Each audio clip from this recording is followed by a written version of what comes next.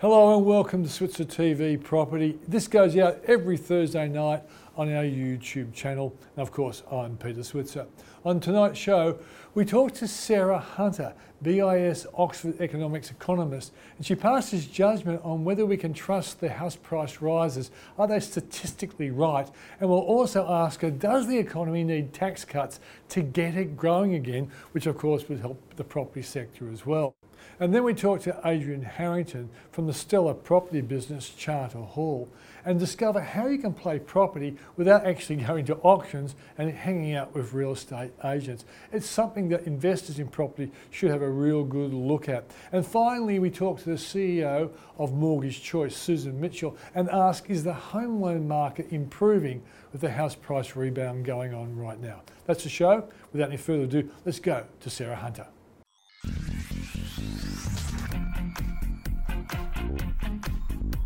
Sarah Hunter, BIS Oxford Economics Chief Economist, thanks for joining us. Thank you for having me.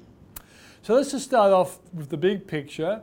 What's the economic outlook for the Aussie economy at this point in time, Sarah? Well, it's that still a continuation of that sort of quite sluggish growth, really. So on an annual basis, I think that growth is going to pick up to around about 2% a year over the next few months as we go into 2020. But for us, that's not particularly fast as an economy. So potential growth is more like 2.7. So we're undershooting that. And really, there's two big drags that we've got right now. We've been talking about both of them for a while. One is around consumer spending, retail being the sort of the big example there, and the other is around residential construction and the housing market. But particularly now, that residential construction piece, that downturn's got a fair way to go yet, and it's just going to be a drag on growth until we reach the bottom of the cycle.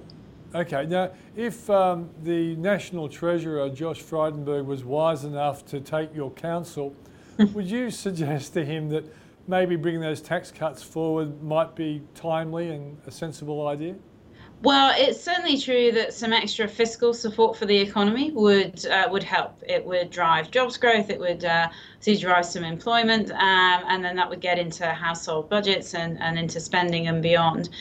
They've got a few options. One of those is to bring forward those tax cuts. So they're currently penciled to really start kicking in 1st of July 2022. That's quite a way away from now. Yeah. If they brought them forward, that would definitely help. There are other options, though. They could look at additional support for infrastructure spending. That's something the RBA have been highlighting just recently.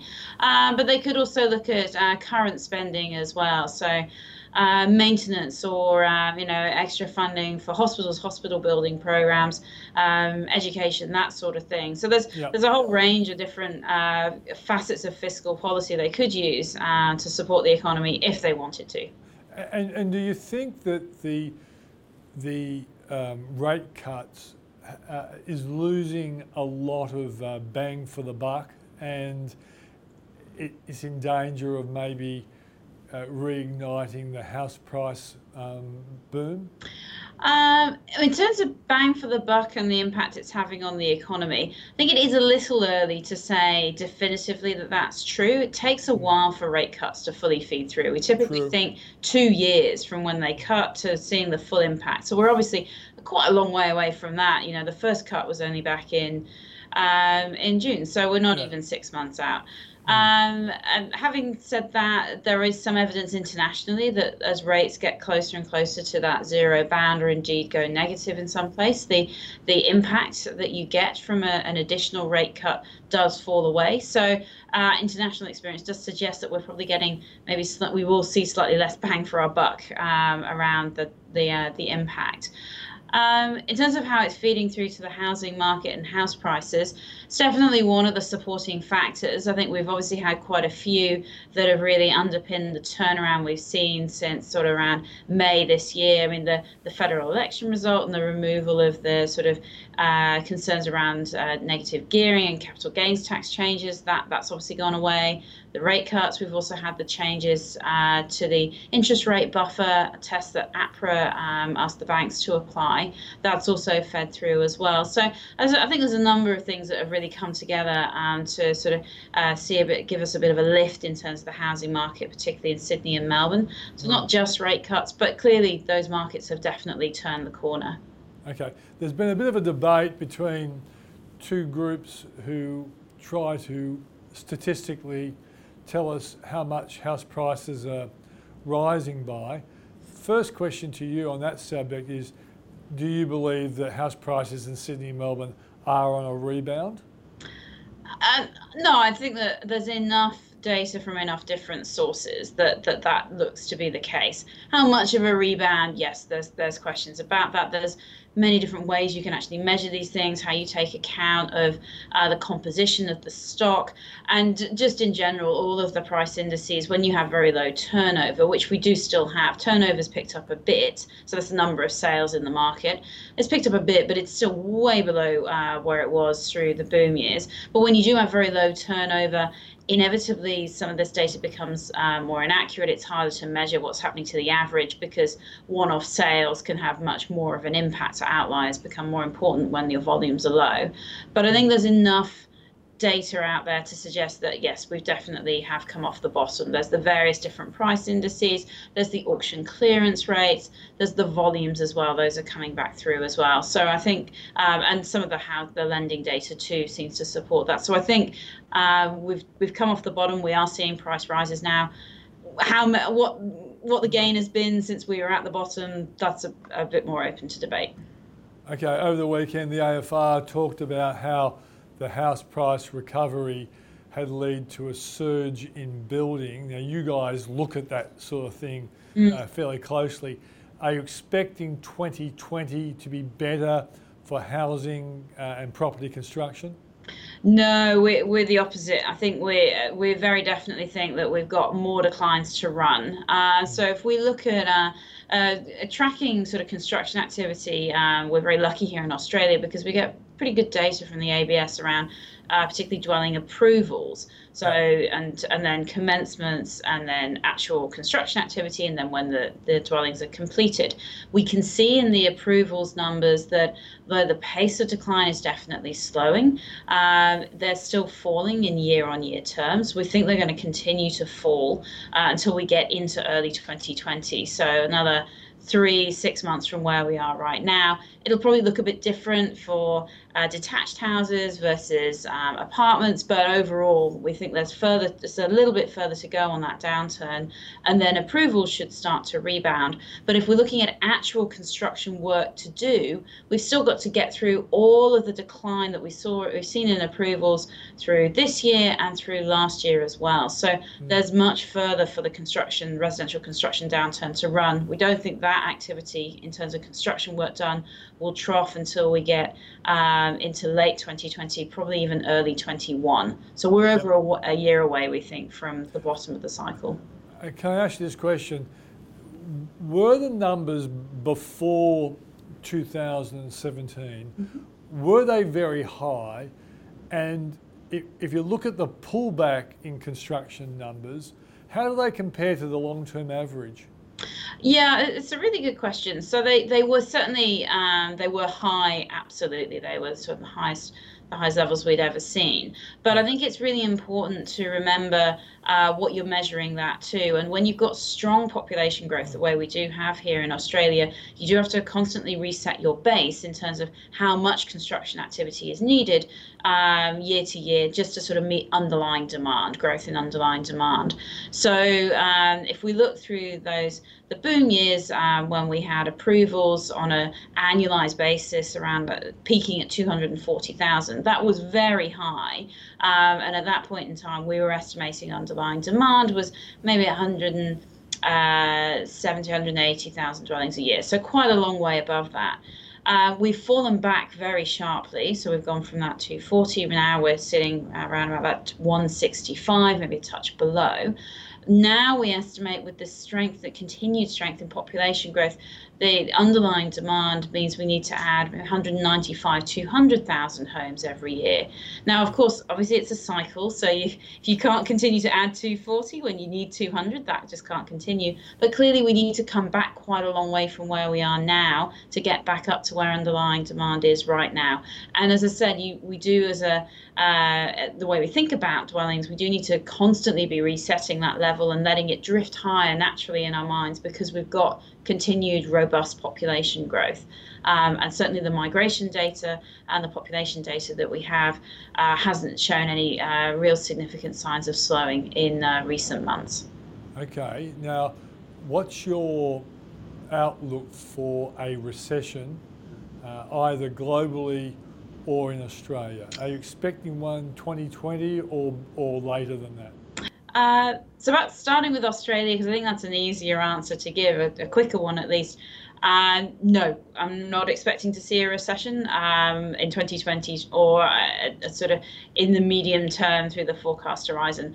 I think importantly, we're talking about a lot of drags and a poor growth performance right now. The economy is still growing comfortably at around half a percentage point a quarter.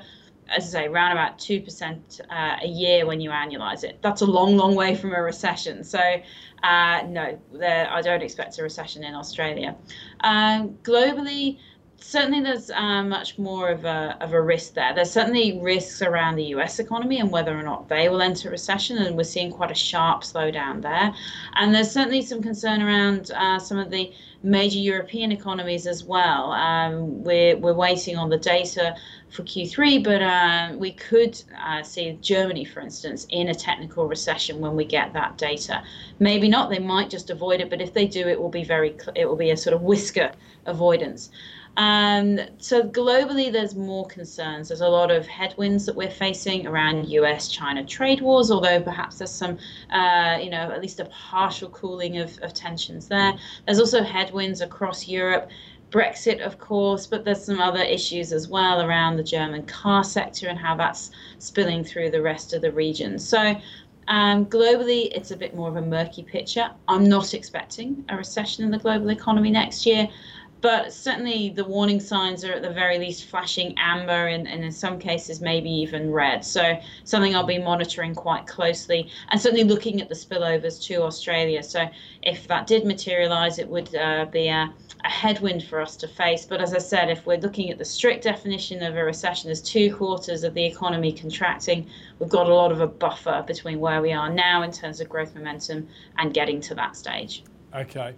Now, I was on 702 ABC with Phil Clark, the overnight show, earlier this week, and he said to me, but Peter, the Sydney house price market is a bubble, and he was quite emphatic about that. And I think it's not a bubble, I just think it's a boom. Well, have you ever thought about whether the Sydney and even the Melbourne market are bubbles? Well, I think that it's worth keeping in mind that there's a number of quite supportive facets to Sydney and Melbourne that really do underpin those house prices. Yes, they're very elevated and the household debt levels are very elevated. And it's certainly true that if I look from where I'm sitting right now, no matter what the degree of bounce back in prices that we've just seen, if I'm looking forward through 2020 and beyond, I think it's going to be relatively subdued price growth compared to what we saw through the absolute definite boom years, particularly 15, 16 and 17. But those underlying fundamentals are pretty positive. It has become more affordable to take on a mortgage with all of the changes we were talking about earlier. Those economies, if we look at their unemployment rates and then their trajectories for household income and gross state product, that sort of thing, they look very solid. These are both parts of the country where the unemployment rate is sitting close to 4%. So they're effectively operating at full employment. So household income is there, and people do have an ability to service their mortgages. And so that doesn't suggest that we're in bubble territory. So I'll put another way, if we look at, say, Ireland and the UK and some of the other economies just prior to the financial crisis that saw the biggest property market corrections, it did look like there were problems there because we had issues around impairment rates and people not being able to pay their mortgage and those very overinflated values creating problems in the banking sector. And we don't have that here. There aren't any signs in the data that we can see right now that we have to be concerned about those sorts of shifts taking place. So if we're thinking of a bubble as being risk and trying to identify those risks, hard to see them right now. But Okay. certainly true that obviously prices are high. We've had robust growth in the recent past. And that's why I think going forward, once we get a sort of more of a normalization on the sort of the coming off the bottom of the cycle, I think we'll see fairly subdued increases in prices because they will be constrained by income growth and some of those fundamentals as we go through the medium term. Okay, and one last part and related to this question. He said, London's cheaper than Sydney. You're a girl who knows London better than me. How does Sydney house prices compare to London prices? I think it depends on where you look in London. You can certainly find some very expensive property in London, at least as much as you can find expensive property in Sydney. So I think that's probably another important point to make, right? We talk about the Sydney market or the Melbourne market being one market. It's not. It's a collection of different parts of cities that people might want to live in, where prices for properties are wildly different. So, and that's true in London as well. And so you can find some beautiful property here, but you can also find some very nice places to live in London too. All right, Sarah. Well, I'm going to conclude that you were supporting me rather than Phil. I'll pass that on to him. Sarah Hunter, BIS, Oxford Economics, thanks for joining us. Thank you.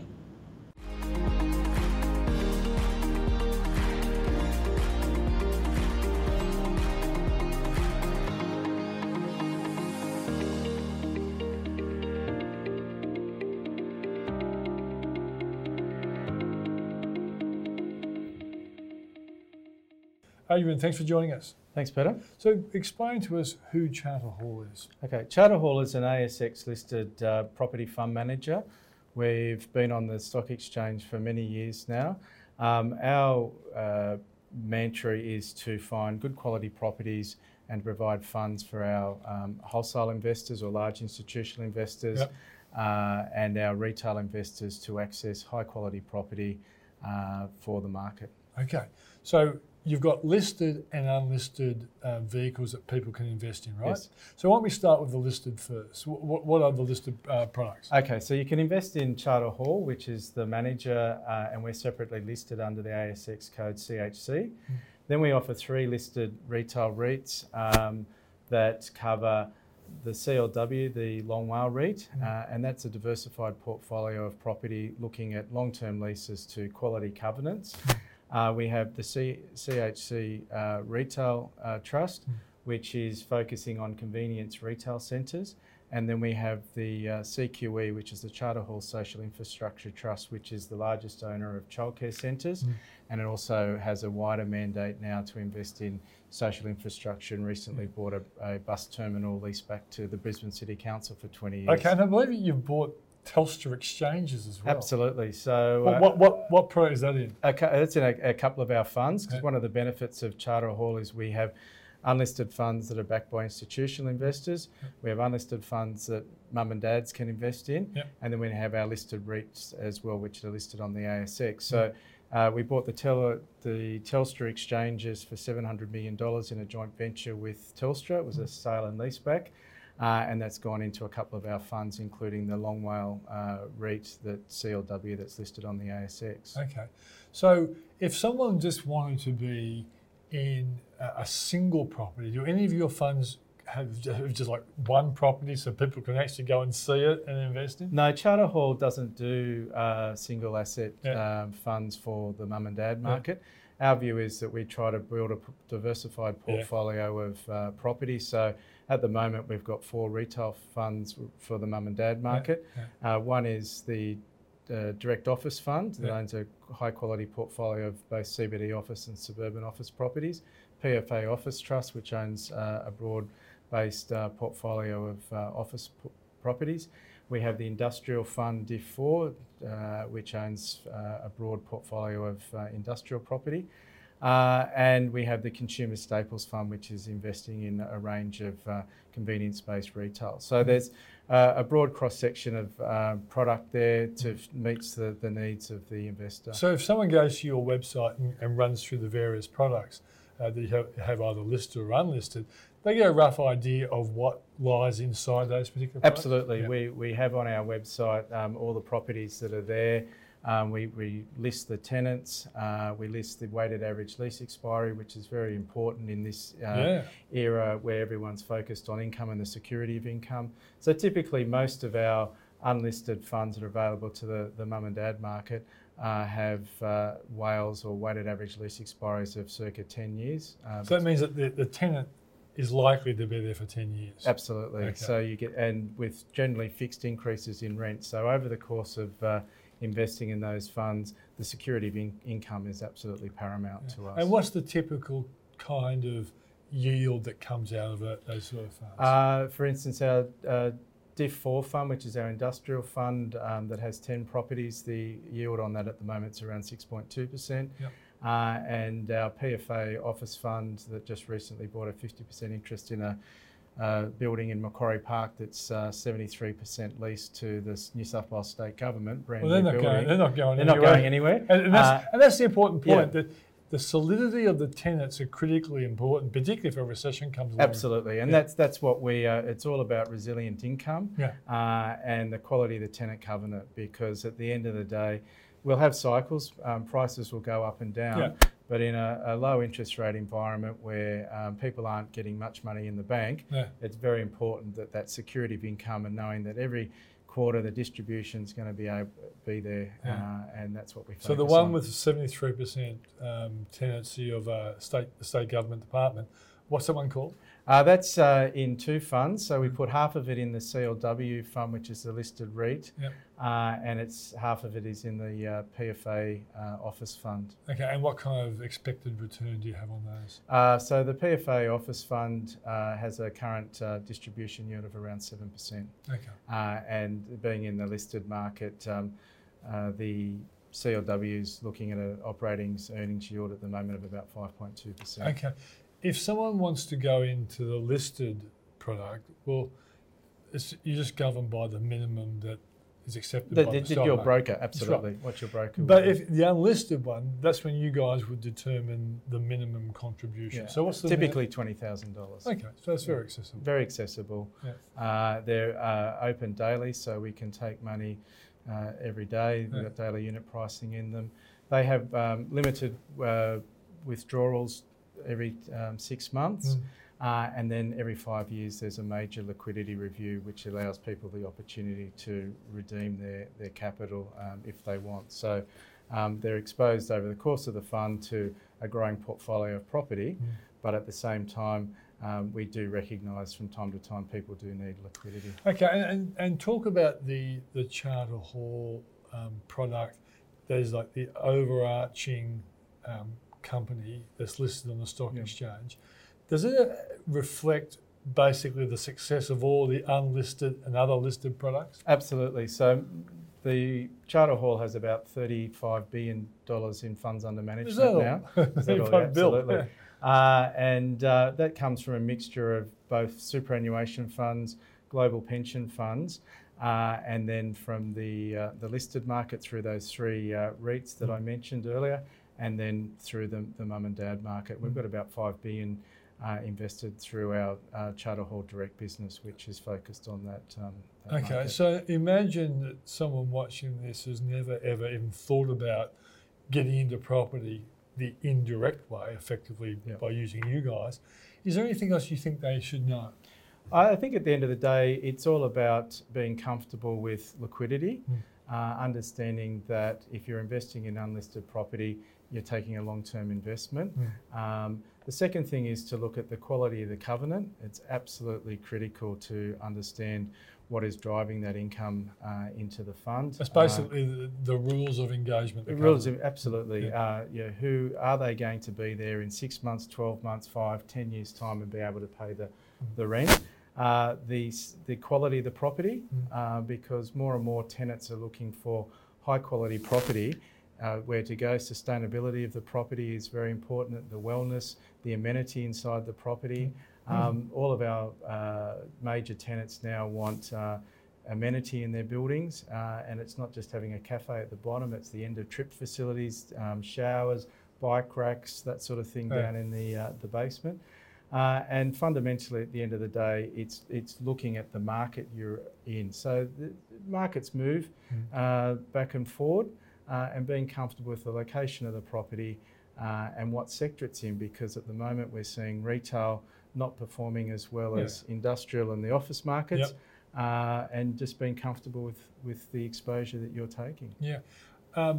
do you guys ever sell a major property and that has an impact on the distribution that comes through? No, we are actively curating our portfolio, so that means that we are looking at both buying and selling assets. We're not afraid to sell an asset if we believe that we've maximised the return from it. And the capital gain is extraordinary.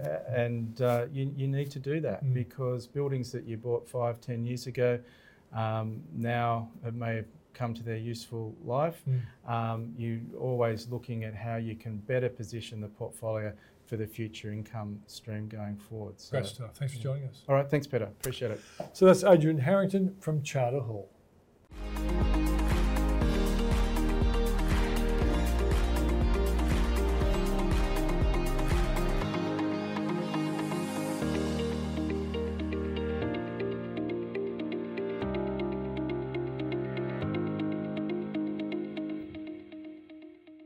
Susan, thanks for joining us. My pleasure. Now, last time I talked to you, you scared the pants off me. Oh dear. And it was when you made the revelation that 1 in 5 people who used to get loans weren't getting loans. And that was probably over a year ago. That's when I realised that the home lending restrictions was going to be a serious economic problem, which of course we're seeing now because the economy is not doing as well as some people thought. Has that changed? No. Oh no, well you're scaring the pants off me again. I think there are a couple things that are different. Right. First of all, the processes at the banks are a little bit better. It's still some lenders still take 10 days to pick up a file, but the process is getting a bit smoother. Brokers are now cognizant of what it is that they need to make sure is in the package to ensure that the customer gets through the process as quickly as possible. I also think that they can warn customers now earlier saying, you're going to have to prepare and get mortgage fit before we go through and do this application. I'm sorry, I don't think yours is going to get through. So they can go away and look at their spending and some of the other things. I don't believe that the responsible lending pendulum will swing wildly back. We have made a step change to a new level of lending criteria, and I don't expect it to go back. Yeah, so all those people out there, and there are not many of them, but there is a group of people who are so stressed about the banks being so irresponsible with their lending. The fear that this new house price recovery might lead to irresponsible lending again, you can allay their fears, can you? I don't think they need to worry about that, but I understand where you're coming from. Some of those fears are looking at like a 2% or a 3% of the population, and they're projecting that on the entire Australian population that wants to go and borrow money, who actually might just actually be very responsibly borrowing. Let's give them the benefit of the doubt. Yeah, let's do that. Let's do that. The house price recovery. Yep. I know it's not your exclusive beat, but you must have a view on it because it probably does determine who shows up to your organisations looking for loans. Do you think the house prices are recovering? Yes, I think the data shows us that the house prices are recovering a little bit in Sydney and in Melbourne. I don't want to say across all of Australia. I think Darwin and Perth are still seeing some troubles there. I do think it's a bit early to tell because from what I understand, the listings don't look like they've gone up as much. So you're seeing a demand and there's not maybe necessarily enough supply. So I'm not the economist, but I would say that if you had more supply, perhaps that price wouldn't be going up as sharply. Okay. Are you in the camp, and I think you are, but I'll ask the question, are you in the camp that the Royal Commission was very unfair on mortgage brokers? I would say unfair on intermediaries, mortgage brokers being one of those intermediaries. It was supposed to be the bad behaviour of the banks, and I can't actually tell which one of those laws that they've given us the list of the laws that they're working on, and none of those seem to be geared at the banks. So they seem to have given more money to APRA, I guess, to turn the screws on the bank, and that's the way in which they've done that. I do think it was a little bit unfair on mortgage brokers. My theory is that perhaps there was a bias there, and they asked the questions to confirm the bias, that the brokers were perhaps placing their customers just to get the highest commission. I actually don't think from the at a ground level, knowing the brokers and what they do, I just don't believe that they do that. No. Now, of course, I'm going to say that's what people are going to say. Yeah, but you're saying a minority might be bad Yeah. behaviours, but I reckon there's probably a minority of accountants, lawyers, doctors, plumbers, even economists who might behave badly. I think that's probably true, and I don't believe that it's indicative of the group overall.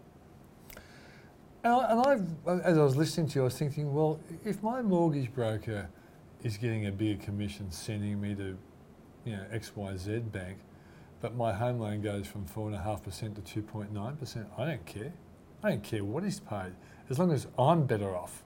When you talk to the customers, you're correct. Yeah. You're correct, and they don't necessarily come in and say, I want to borrow responsibly. No. What they say is, I found a house and I really want to know if I can afford it. Because it's about buying the house. It's not about, that whole thing surrounding the And banks determine who can afford a house, not mortgage brokers. I think that's true. The mortgage brokers are there to say, I know the market. I know where your particular fact pattern, your income type will best fit in for you to achieve your goal. And that's really what the mortgage broker does, is just take them along the little journey from where they are to the bank that will serve their needs. What do you think of the new first home buyer scheme, which effectively helps younger people, first home buyers, get deposits? I think it's interesting. First of all, I think it's fascinating that it's sort of first come, first serve. Yeah. So that doesn't seem... $10,000 a year. Yes, so that would imply that it may not make a permanent change in the market if it's only just a few people that get it, first of all. Second of all, I understand that there's some confusion as how that's actually going to work with mortgage insurance. So I'm not quite sure how that ends up working out in the long run. I've kind of presumed that the government must be going to Yes, take responsibility for the insurance aspect absolutely. So I'm not quite sure how that then works with mortgage insurance. Or if does that mean that you don't need it, because if something goes wrong, the taxpayer is going to say, oh, well, we'll take the role that Genworth used to play? I'm a little bit concerned that might be what happened. I don't know enough about the detail to know that, to be honest. Okay. Yeah, as is one. And probably. And I'm not sure that it's available as it should be. No, okay. It's a good question to ask. It is an excellent question. All right, now, have you seen any evidence? And this is a question I haven't prepared you for, but you know That's you okay. beat. Have you seen any evidence that young people are using the Super Saver scheme? Where they actually put money in, grow it over 2 or 3 years, and they can draw $30,000 each out to buy a home? I'm sure somebody's using it. Yeah. But no, our evidence is not that it's not widely being used. Yeah. I think it's a good idea. I think it is a great idea. Yeah. It's just not because it makes them save. So it's not like you're giving it to them. In a good tax Yes, environment with absolutely. higher returns than term deposits. Absolutely, and it gives them an opportunity to maximise it, but the behaviour is the same. They still have to save to do it. Okay. Now, I want to ask you, do you think that the housing market's improving at this point in time? Improving meaning the prices are going up? Is that your definition of improving? People want to buy homes. The position of being able to get a loan compared to, say, 12 months ago, is it getting better or about the same? I think they can borrow a little more money because the rates are going to be lower, so that makes a difference. And the APRA cap. But if the house isn't there to buy, yeah. then I'm not sure that it's improved the market, because the whole point is to buy a house and have the house there. And remember, the prices are still internationally high. Okay. Yeah, and you made me think of another good question to ask, which I presume is a good question, is, has all these concerns about apartments in Sydney in particular, apartments cracking up, cladding issues, do you think that's actually hosed down the interest in apartments? No, because I think the apartments are at the price point that works for most people.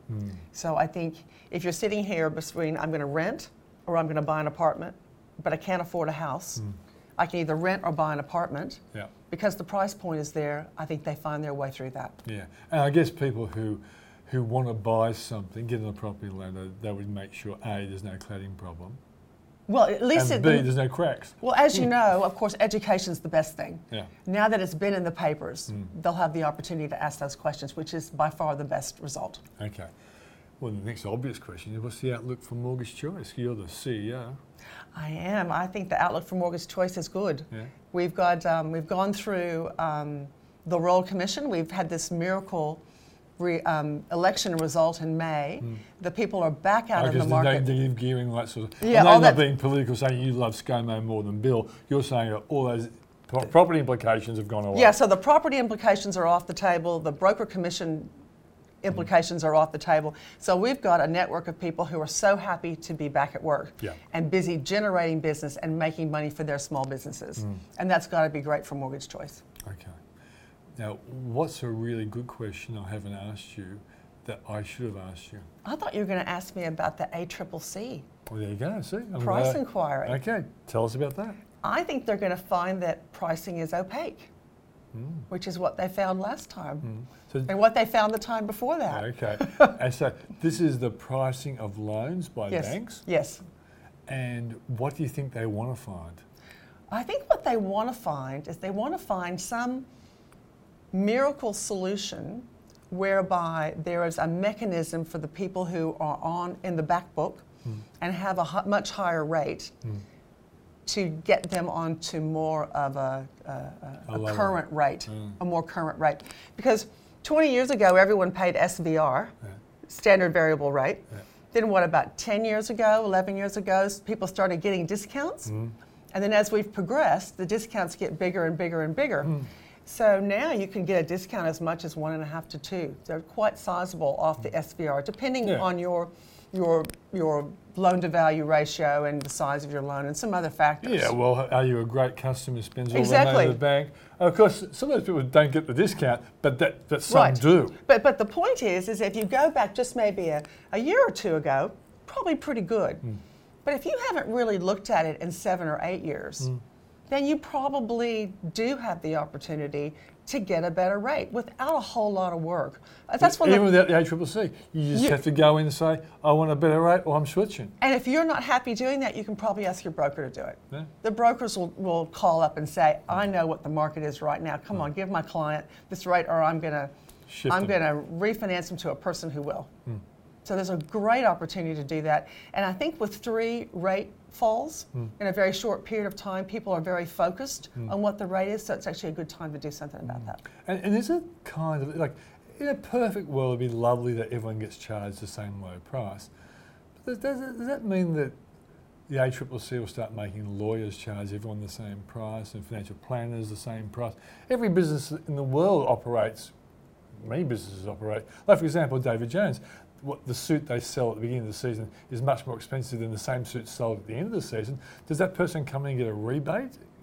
Yeah, I take your point, but I'm with you a little bit.